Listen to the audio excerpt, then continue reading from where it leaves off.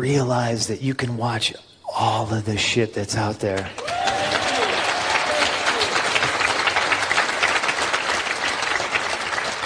Don't let either company trick you into thinking it's a us versus them thing. Just enjoy the wrestling. Whether it's WWE or AEW or NXT, you guys don't have to choose. You can watch it all. That's rad. Fight forever, Guardian! I think you broke it. Look what you made me do! And you're listening to Hell in a Cell Radio. The Hell in a Cell Talk Radio. Hell in a Cell Radio. Hell in a Cell Talk Radio. Hell in a Cell Talk Radio.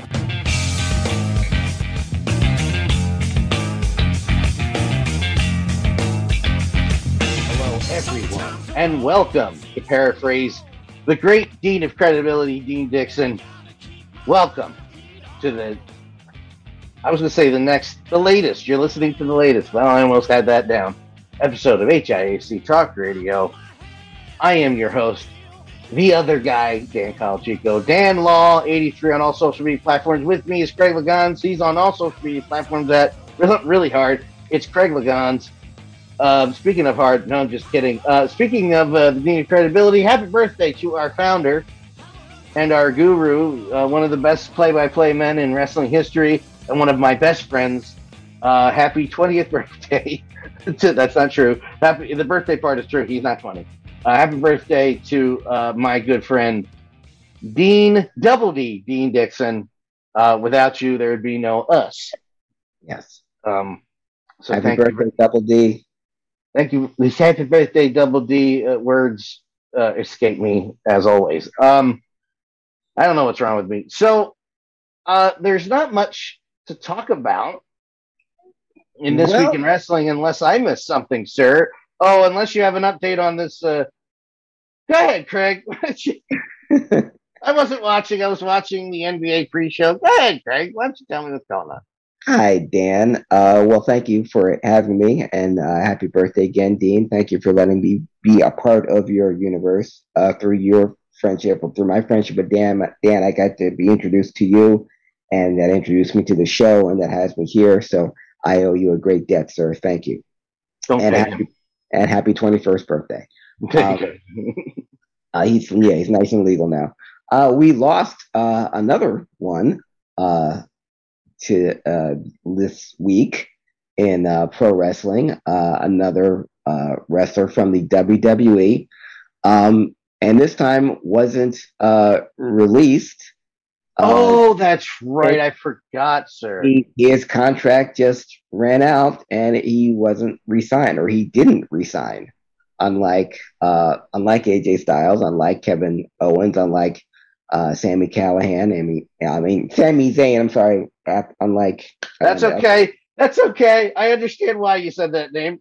Yeah. He didn't resign, so the contract ended, and he just wasn't resigned, so he's left. So after 11 years, Claudio Castagnoli, Antonio Cesaro is no longer a WWE superstar. Yeah, it's funny. It's funny you mention that, because I also saw the video that Up Down Down put up as a tribute to him, which was I thought it was odd to me, because I was like, well, he's not going anywhere. I mean, he can still do the channel unless he's going somewhere else, which I don't know whether we can confirm nor deny. But I saw people say that he was unmemorable in the WWE, but I guess it's because I liked him because of his local ties. Yeah. That I always paid attention to him. Mm-hmm. Because I don't know, Craig, from your perspective on the outside of things, even though he was a big name locally to you as well, because we're from the same area.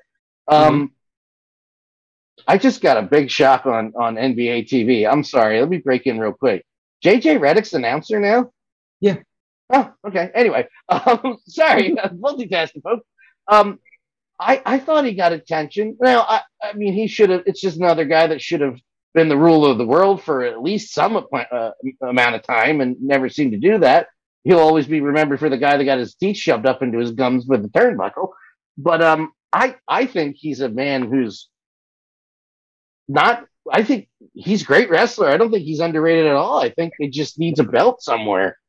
He was a guy that had a memorable run in the WWE. The way he came in and the way he stayed, he'll be remembered as the first ever winner of the Andre the Giant Battle Royal, from picking up Big Show, because he was, and they said it every time he was on the air, pound for pound, maybe the strongest wrestler in the company. Spoke 6 languages. For a brief moment, he was a Paul Heyman guy. And whenever the crowd got behind him, when he was pushed accordingly, the crowd got behind him and the WWE just ignored it. Just like they did with Rusev. Just like they did with well, yeah, and what I would say with Bray Wyatt, but Bray Wyatt was at least given a world title run a couple of times, but they dropped the ball with that as well. But with Cesaro, when he got a momentum and he got a push, and the audience was into him and wanted to see him more, you put him with Paul Heyman, the best possible person you can put him with, and Heyman spent the whole time talking about Brock Lesnar while in the ring with Cesaro, your next guy. Why Cesaro wasn't, and that's one thing that the WWE always has been known to do, is drop a guy when the crowd is telling you how much they love him, do something with him, give him more big wins, put him at the top of the card, and they ignore him. But they do what they've always done with indie guys. They break them down and teach them the rest of the WWE way. So Claudio Castagnoli was never allowed to shine in WWE. He had to be Antonio Cesaro, and then just Cesaro because Vince hates first names. No. Have you noticed that? Yeah, no. Yeah. Fans, listeners, have you noticed that? How Matt Riddle is just now Riddle, and Buddy Murphy is then Murphy, and Cesaro is Cesaro, and we should just call Matt Riddle Diddles. Yeah, and on time Rusev was just Rusev towards the end, so because he hates first names for whatever reason. But yeah, and here he was treading water, and even when like Rusev, Miro before him, he would reinvent himself or he'd get himself over again, and the fans would push him, and the WWE again wouldn't listen to the fans.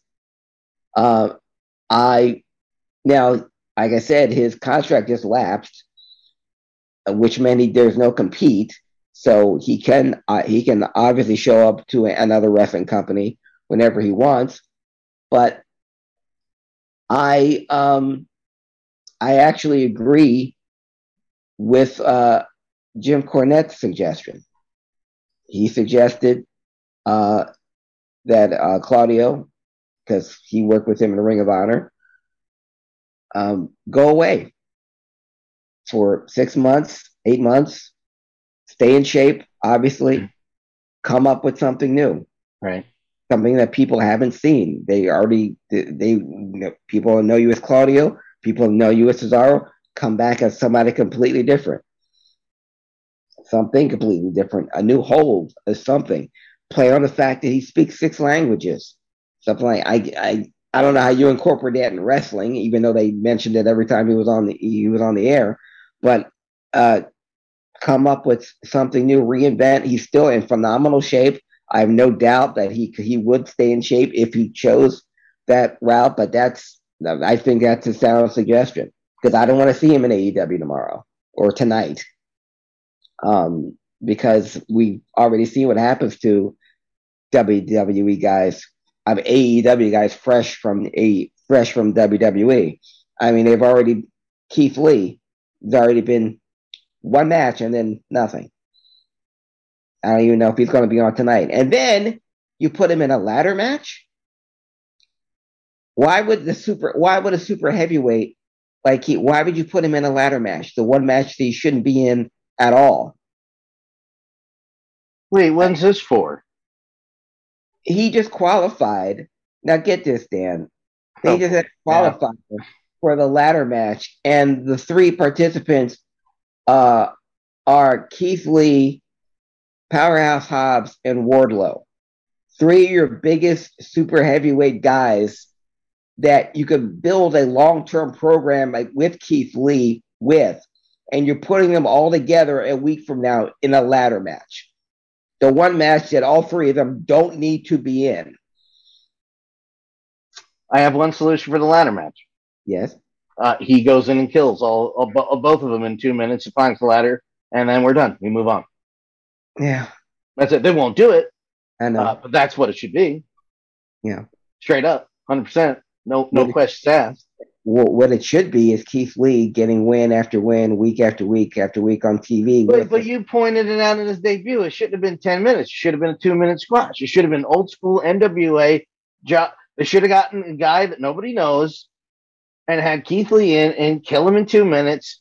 Do a little thing about here I am. I'm here to kill people and move on. Yeah.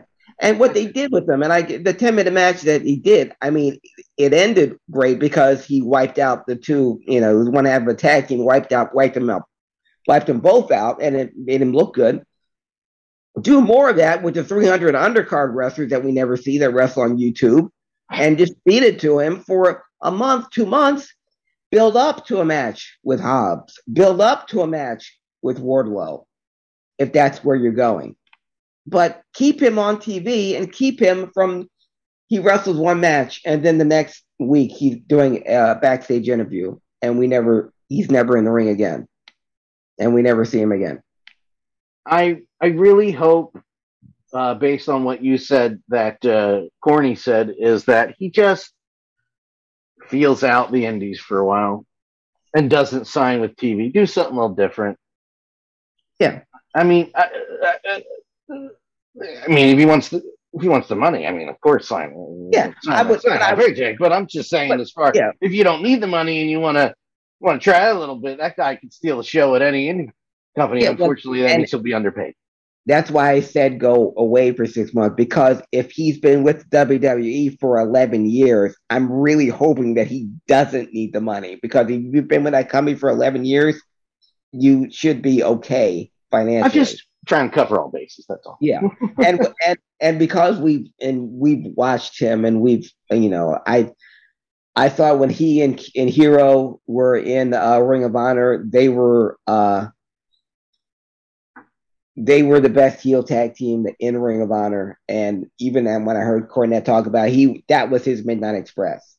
He wanted to keep those guys heel and bring in whatever babyface team, or even turn a team face like the Briscoes or Benjamin and Haas or Eddie Edwards and the other guy, to make them, because they were a great tag team. And he knew once they signed with WWE, they were going to break them up, because that's what WWE does. They break them up and, give them stupid gimmicks and change their names. And the thing that made them what they were in the first place, we're just going to take that all away and just, make you someone or something else that we can market or we can just make stupid. So Claudio Castagnoli, Antonio Cesaro, is no longer a WWE superstar. So if he worked, but see, the thing is, Dan, I like your idea of indies, but I don't want him on TV. Keep him away from everything. Keep him out of sight. And come back completely new, invigorated with some brand new character or something that people haven't seen before. They'll know it's you, but don't go to GCW either. No. That's just me. But as far as wrestling goes, that's the only thing that's happened this week of any substance. You made me nervous. I thought you were looking up and somebody was coming out in AEW, then I realized it wasn't even 8 o'clock yet. So never mind. Well, that being said, Craig, time to take us back in time, back in time. Well, Dan, it's funny you should mention back in time, because as you can see by my attire, I'm wearing the college jersey of the single greatest basketball player ever on God's green earth, because this is a special day, not only in wrestling history, but in sports history. I'm wearing the jersey. This is the number and the college that was the number that was worn in Kansas by the great Wilton Norman Chamberlain, born right here, Philadelphia. Greatest basketball player of all time.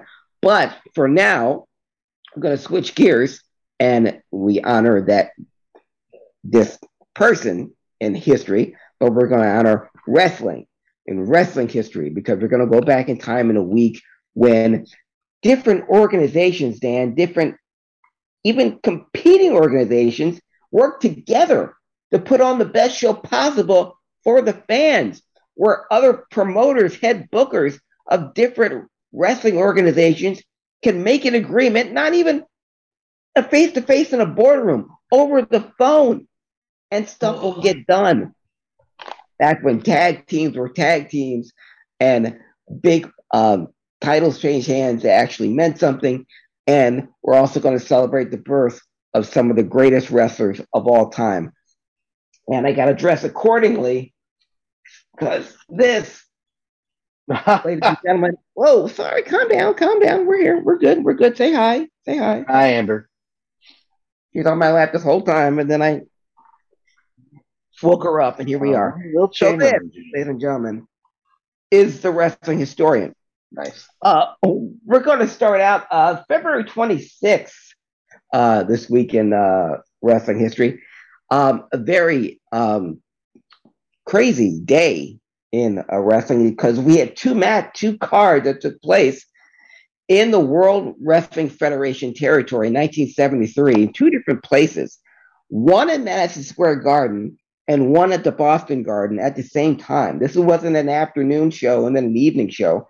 These were two shows, one in Madison Square Garden and one in the Boston Garden, that took place on that same time that night. On February 26, 1973, thanks to a handshake deal between Vince McMahon Sr. and Eddie Graham, they got to exchange talent. And we got a card for the ages in Madison Square Garden and a similar card in the Boston Garden. On February 26, 1973, in Madison Square Garden, he had Terry Funk from Florida defeated Chuck Richards. Victor Rivera from the WWF defeated Terry's father, Dory Funk Sr. Also on the card, Mike Graham defeated the Continental Nobleman, Joe Turco.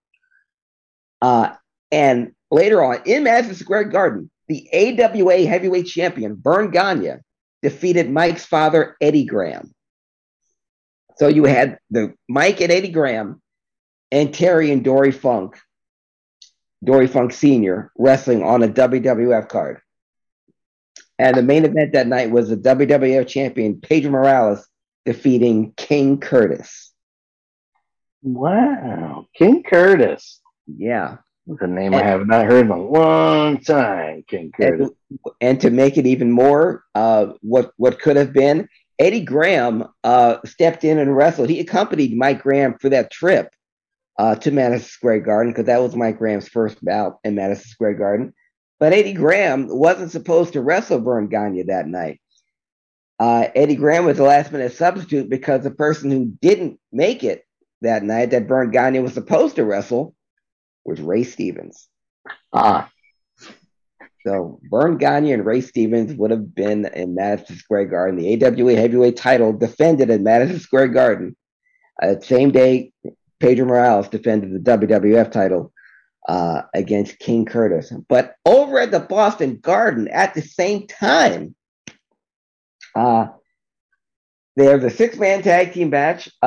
Sonny King, Chief Jay Strongbow, and Gorilla Monsoon took on the team of Mr. Fuji, Professor Tanaka, and Chuck O'Connor, who we now know as Big John Studd. Big John, really Big John. The main event was Bruno Sammartino defeated Moondog Mayne, but also on that undercard, beautiful Bobby Shane defeated lost to Jack Briscoe.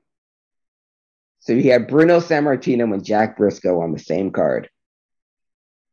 Bobby Shane, we know the name.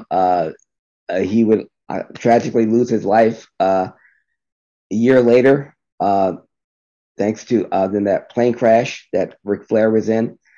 Beautiful Bobby Shane is also the man responsible for giving Jerry Lawler the crown that he wore as the King of Wrestling. And yes, so thank you, Bobby Shane. So, thank you, Bobby Shane. Nothing happened. Nothing ever happened. Nobody missed anything. Continue, oh great one. I was saying that on this day, February 26, 1973, in Boston Garden, Madison Square Garden, you had the WWF, the NWA, and the AWA all coming together to promote two great shows on the same night. The good old days. Choices locally too, not just on TV. Locally, if you wanted to go to one or the other, you take a train, ride the car, and see one of these shows. Not just TV choices. Those were the day. I don't know. I wasn't born yet, but I see even when I was a kid, there was choices. You want to go up north to see WWF? You want to go 10 minutes to the left and go see WC or NWA, WCW? Yeah, choices. Choices. Missed that. But February 28th, a happy belated 68th birthday to the man I still consider the greatest working babyface of all time, and with all due respect to Mr. Perfect, to all due respect to Kurt Hennig, the one Mr. Perfect. I know, Ricky Steamboat. Happy belated birthday to Ricky Steamboat. I mean, not a lot of people are going to argue with you. No, and to me, the guy did it. I don't see any flaw in Ricky Steamboat. He looked great, worked great.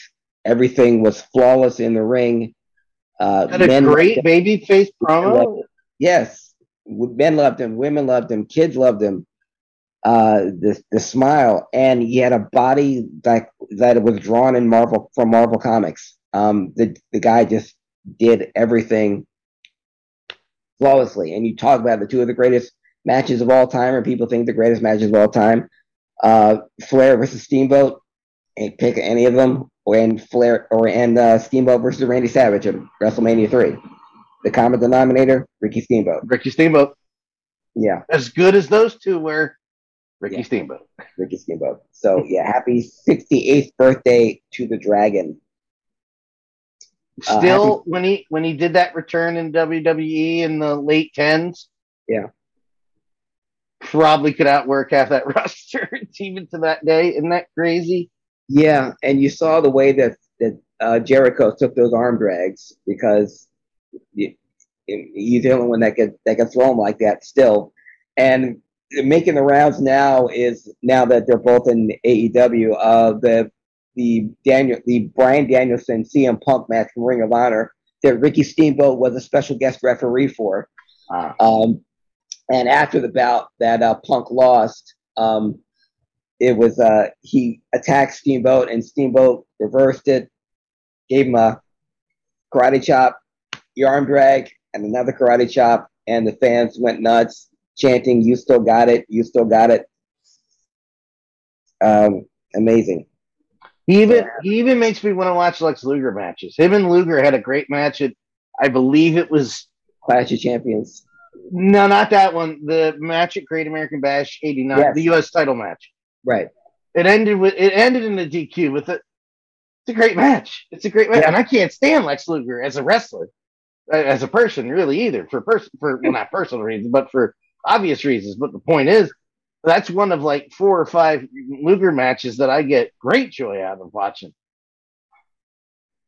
Mostly because of Steamboat. Yeah. That's what you're getting it asking. March 1st, yesterday in wrestling history. We talked about him earlier, or before we went on the air, or while we were on the air. You guys didn't hear. Happy belated 57th birthday to Booker T. Huffman. Ah, yes. Booker T, man, I'm so happy. Sometimes when he does, it's one of those things where I won't question him because he's a wrestler and the hell do I know? But sometimes when he's talking about indie wrestlers, I'm like, what the hell are you talking about, Booker? What are you talking about? I don't understand where you're coming from. But I'm like, Booker T. I ain't gonna mess with Booker T. But it's like a bittersweet thing because I mean, Harlem Heat accomplished anything they were going to accomplish together. Mm-hmm. So when they broke up, I was sad. But Booker T, the best of 7 series, that whole program between Benoit, him, and Finlay was great. Yeah. Booker T and Jarrett bringing the house down in the midst of the BS at Bash of the Beach 2000. Mm-hmm. Booker T's run in general in WCW as world champion, which a lot of people kind of cast aside. It's weird when I hear about the WCW evasion angle, mm-hmm. and Booker T kind of gets pushed aside into the nobodies, and I'm like, even if he couldn't cut a promo, how is he getting cast aside into that discussion when he's like one of the best wrestlers on the field at any time? Yeah, I love Booker T. I loved Harlem Heat.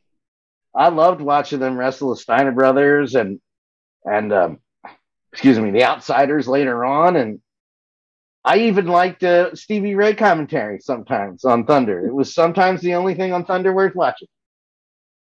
But I love Booker T. Does not get enough credit. I'm glad he has that King Booker thing because I can always bring up King Booker. People are like, yes, when he's doing that terrible English accent. I'm like, exactly. That's great.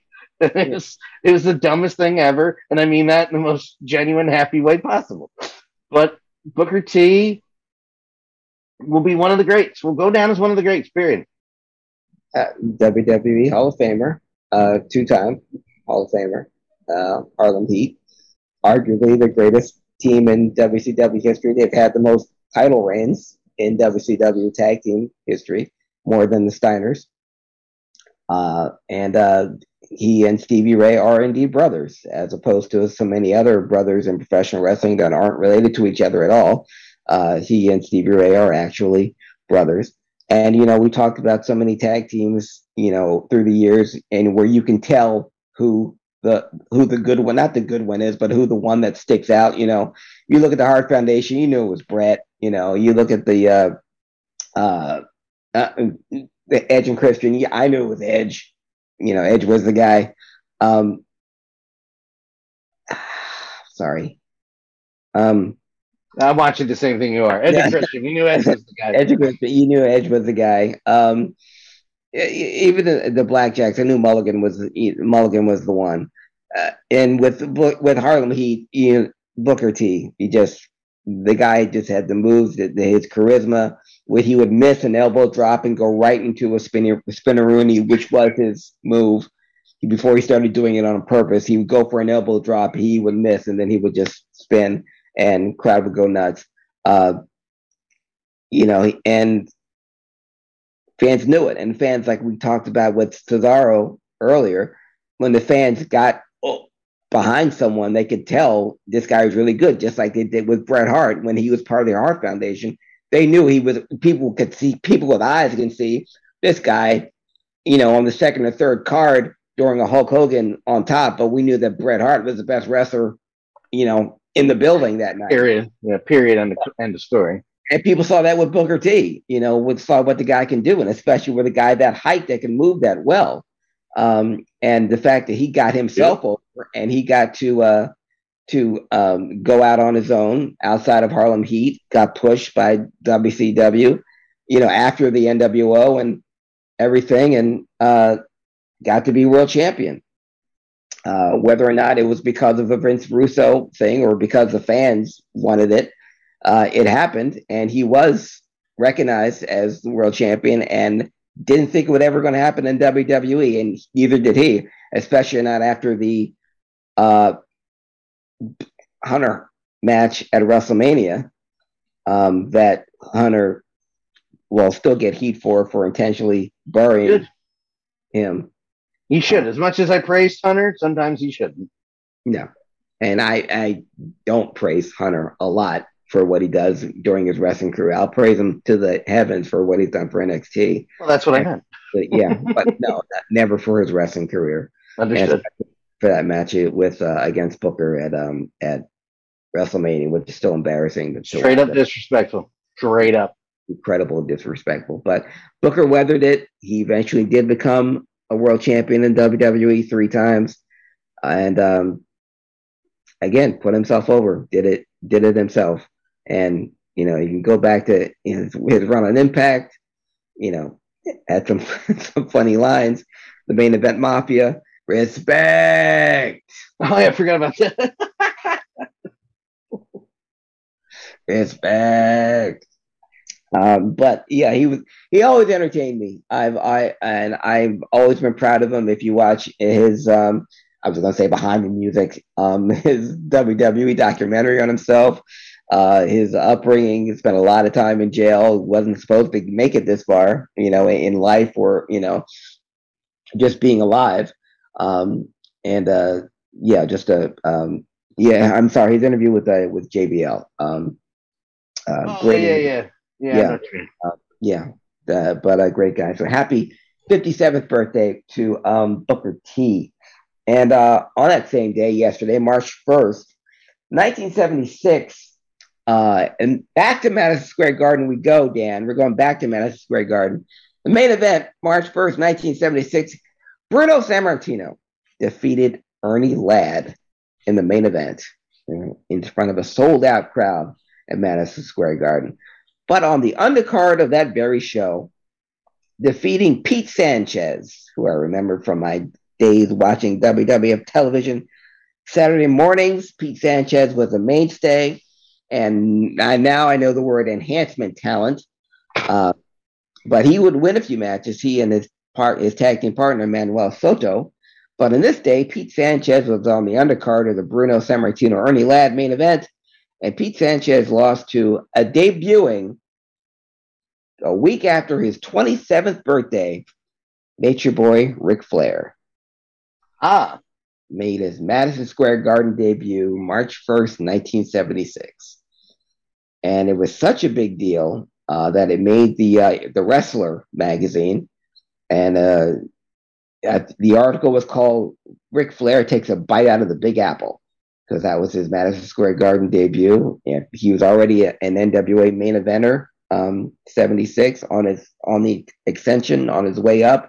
Already been Mid-Atlantic champion, but that was his maiden voyage. And when you get to a certain level in wrestling, whether in the NWA, AWA, World Class, whatever, they call you Madison Square Garden.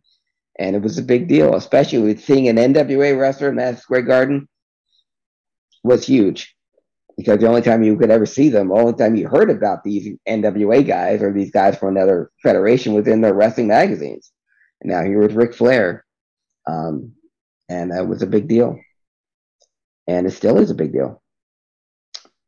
And Ric Flair debuted March 1st, 1976 in Madison Square Garden. Which brings us to today in pro wrestling history. On this very day in 1993, I was going to talk about the WCW TV tournament that was won by Paul Orndorff when he defeated Eric Watts in the finals. Should be. But I'm not going to talk about that, or talk about the guys that Eric Watts beat, one of them being Vinny Vegas, who we know is Kevin Nash. Some guy. Yeah, a couple of the other guys that were in the tournament that didn't do too well were Chris Benoit and Robbie V. Rob Van Dam. So, yeah, that was 1993. I think Rob's doing okay these days. Yeah, he's doing okay. And 5 years after that, though, those people that I mentioned would be a lot bigger than the people that actually were in the finals of the WCW TV title tournament that year. On that same day, though, in a different part of the country, still in WCW, March 2nd, 1993, We've talked about Dan, and we've talked about so many great champions on this podcast, and they'll be known for their title runs, or they're known for their uh, being associated with this belt, and then we find out they only held it once. And this is another example of this. This tag team, I consider the tag team of the '90s, and was my favorite tag team at the time. And they won the WCW Tag Team Championship today in 1993. Shane Douglas and Ricky Steamboat, the aforementioned Ricky Steamboat, lost the WCW Tag Team Championship to Brian Pillman and Steve Austin, the Hollywood Blondes, for their first and only World Tag Team Championship. I cannot understate, and neither can Craig, and he just basically understated it, or he just stated it plainly. How amazing the Hollywood Blondes were, and how they are still talked about as, and this is even before Crazy Flying Brian. This is before Crazy Brian Pillman, the Booker Man. This is before Stone Cold Steve Austin. How good those two were as a tag team, and they were only champion one time. That's how amazing they were. And the circumstances, Brian hurt his ankle injury. He couldn't wrestle. Steven Regal was Brian's partner. They lost the tag team title. I think it was to Pretty Wonderful, I believe, or some other makeshift tag. That's Paul Roman, Paul Orndorff. Listen, I liked Pretty Wonderful. I know Paul Roman. I know you do. I know Paul Roman gets cast aside, but Paul Orndorff, man, made that guy shine. Because that's what Paul Orndorff did. I just wanted you to know that I knew what the score was, by the way. Yeah. No, but so not only did they only hold it once, they never lost the tag team title. Because when Pillman got injured. That's right. Yeah. And when Steven Regal stepped in and they lost the tag team titles, and when Pillman came back, they turned him face. Austin, by this time, had gone solo and then been part of the Dangerous Alliance, and their careers were going in separate ways. And we know the rest is history. Brian Pillman stayed in WCW, perhaps longer than he should have. And Steve Austin was unceremoniously released from WCW a lot sooner, maybe not soon enough. Yeah, I was going to say, thank God for that, though. For his, but and they reunited briefly in the WWE, and of course their former partnership was never mentioned at all because WCW doesn't exist in WWE land. But I think JR or Kevin Kelly said former tag team partners one time. Yeah, they probably heard him in the ear. Don't ever say that shit. Don't you ever say that again? I will eat your children for breakfast. Okay, sorry, man. But you can tell the obviously the intense chemistry that Brian and Steve Austin had even during their brief WWE run. And because they were legitimately best friends. And Steve Austin still wears a ring that Brian gave him around his neck. And it's never gone away. And he misses them every day. And those guys were magic. I think my favorite part about that is, other than the run itself, and how absolutely despising they were. It was how easy it was to despise them. I know words. Yeah. Is how it came together. Like, Austin has no idea, and Pillman rolls up on him backstage, and he goes, "Hey, I think we should wear matching vests or matching tights. We should have the same tights. Something about gear." He goes, "What are you talking about?" So, we're tag team partners. We gotta come up with matching gear and a finishing move. We're not tag team partners. No, we're tag team partners. That's the best part. And as mad as Steve was, and I would be too. Yeah. God damn, did they make that work? Yeah. God damn. And you know what's weird about it, and maybe it's in retrospect because he did become Steve Austin, Stone Cold Steve Austin. Mm-hmm. Is I'm late, I'm like December '92 on the chronological list.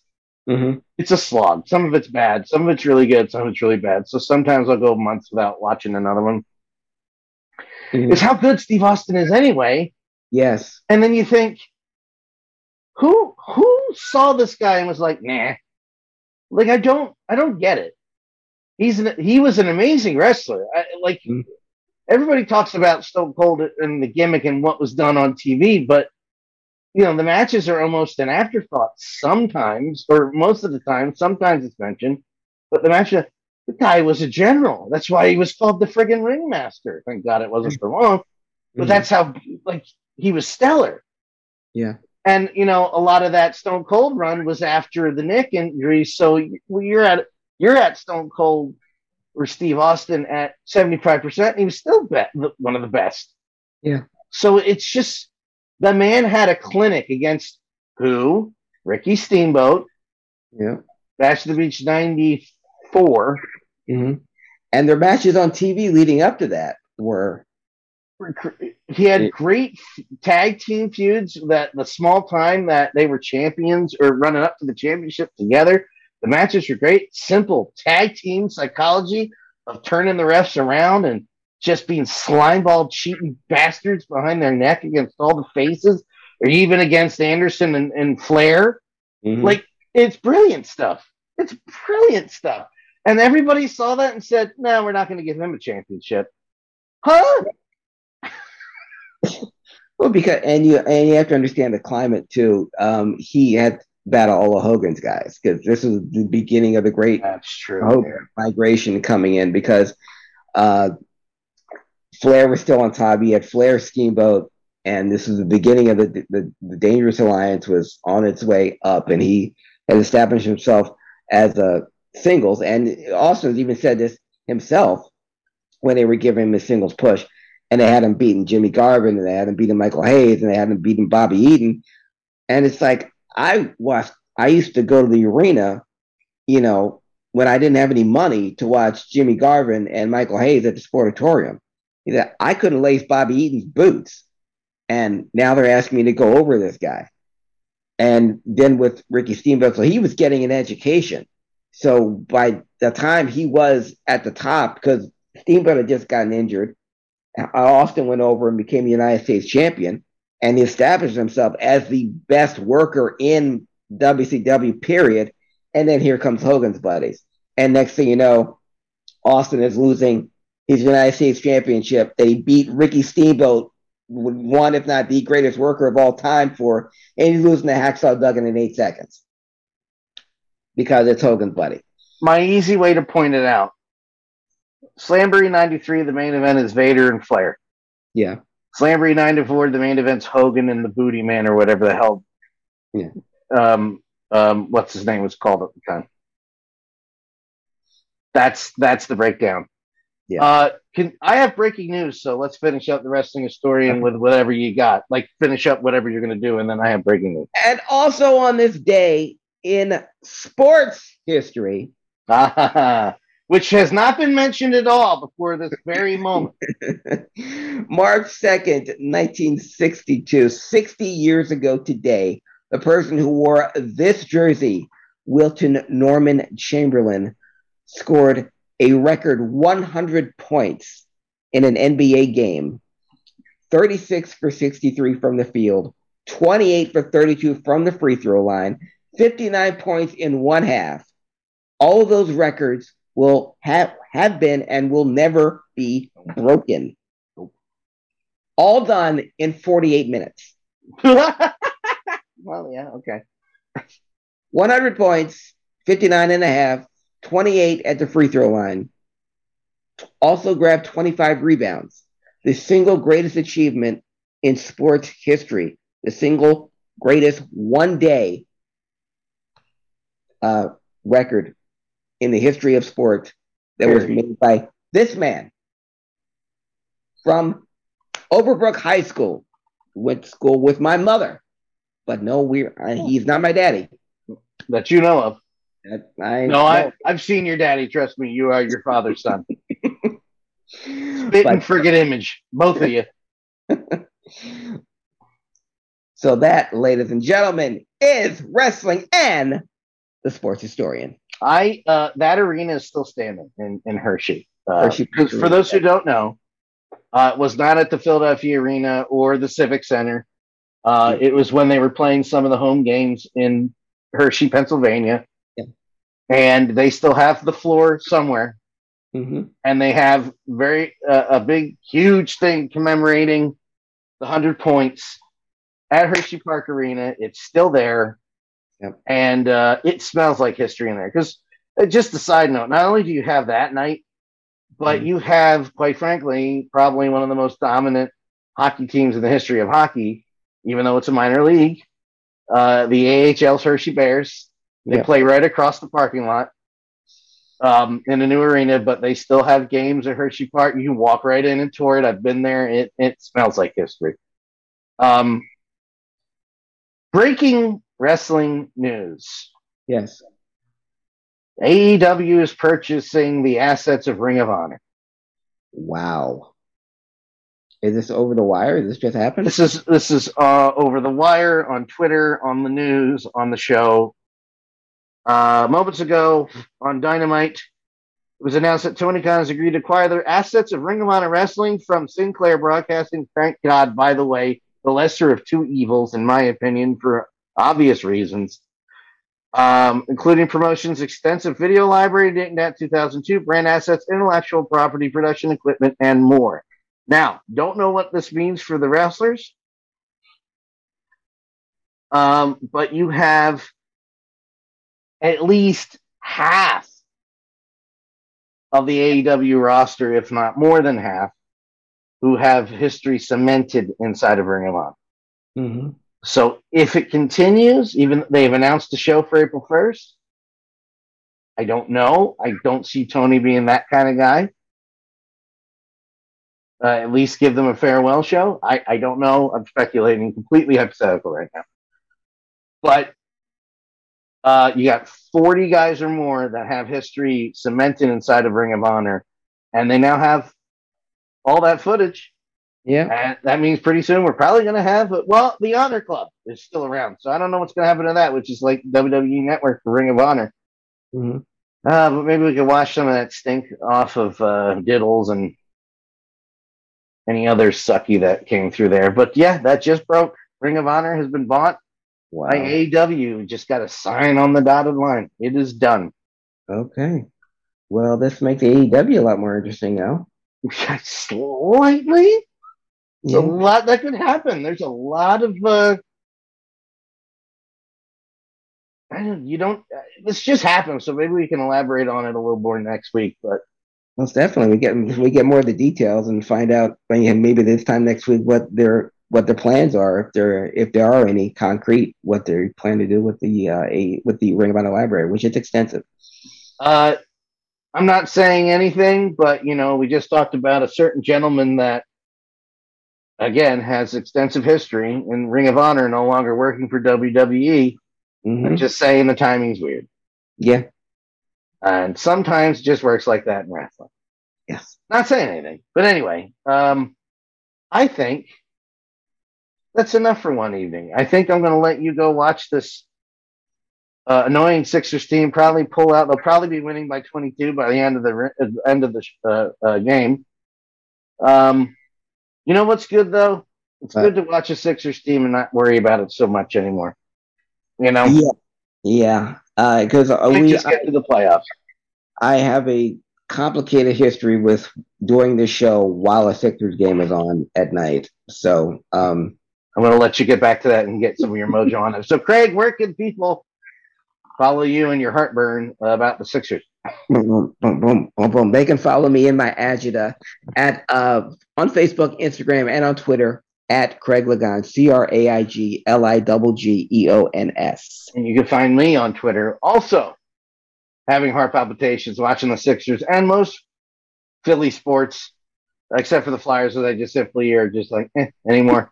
At DanLaw83, all social media platforms. Watch the live show at danlaw.tv. If you're watching live and you want to see the old shows, go to youtube.com/danlaw83 for the highlights, or go to your smartphone. If you have any podcast app that you have, type in the HIAC Talk Radio Network, look for that brand new green, blue, and purple logo, and subscribe and follow, and listen to the shows. For Craig Lagans, I'm Dan.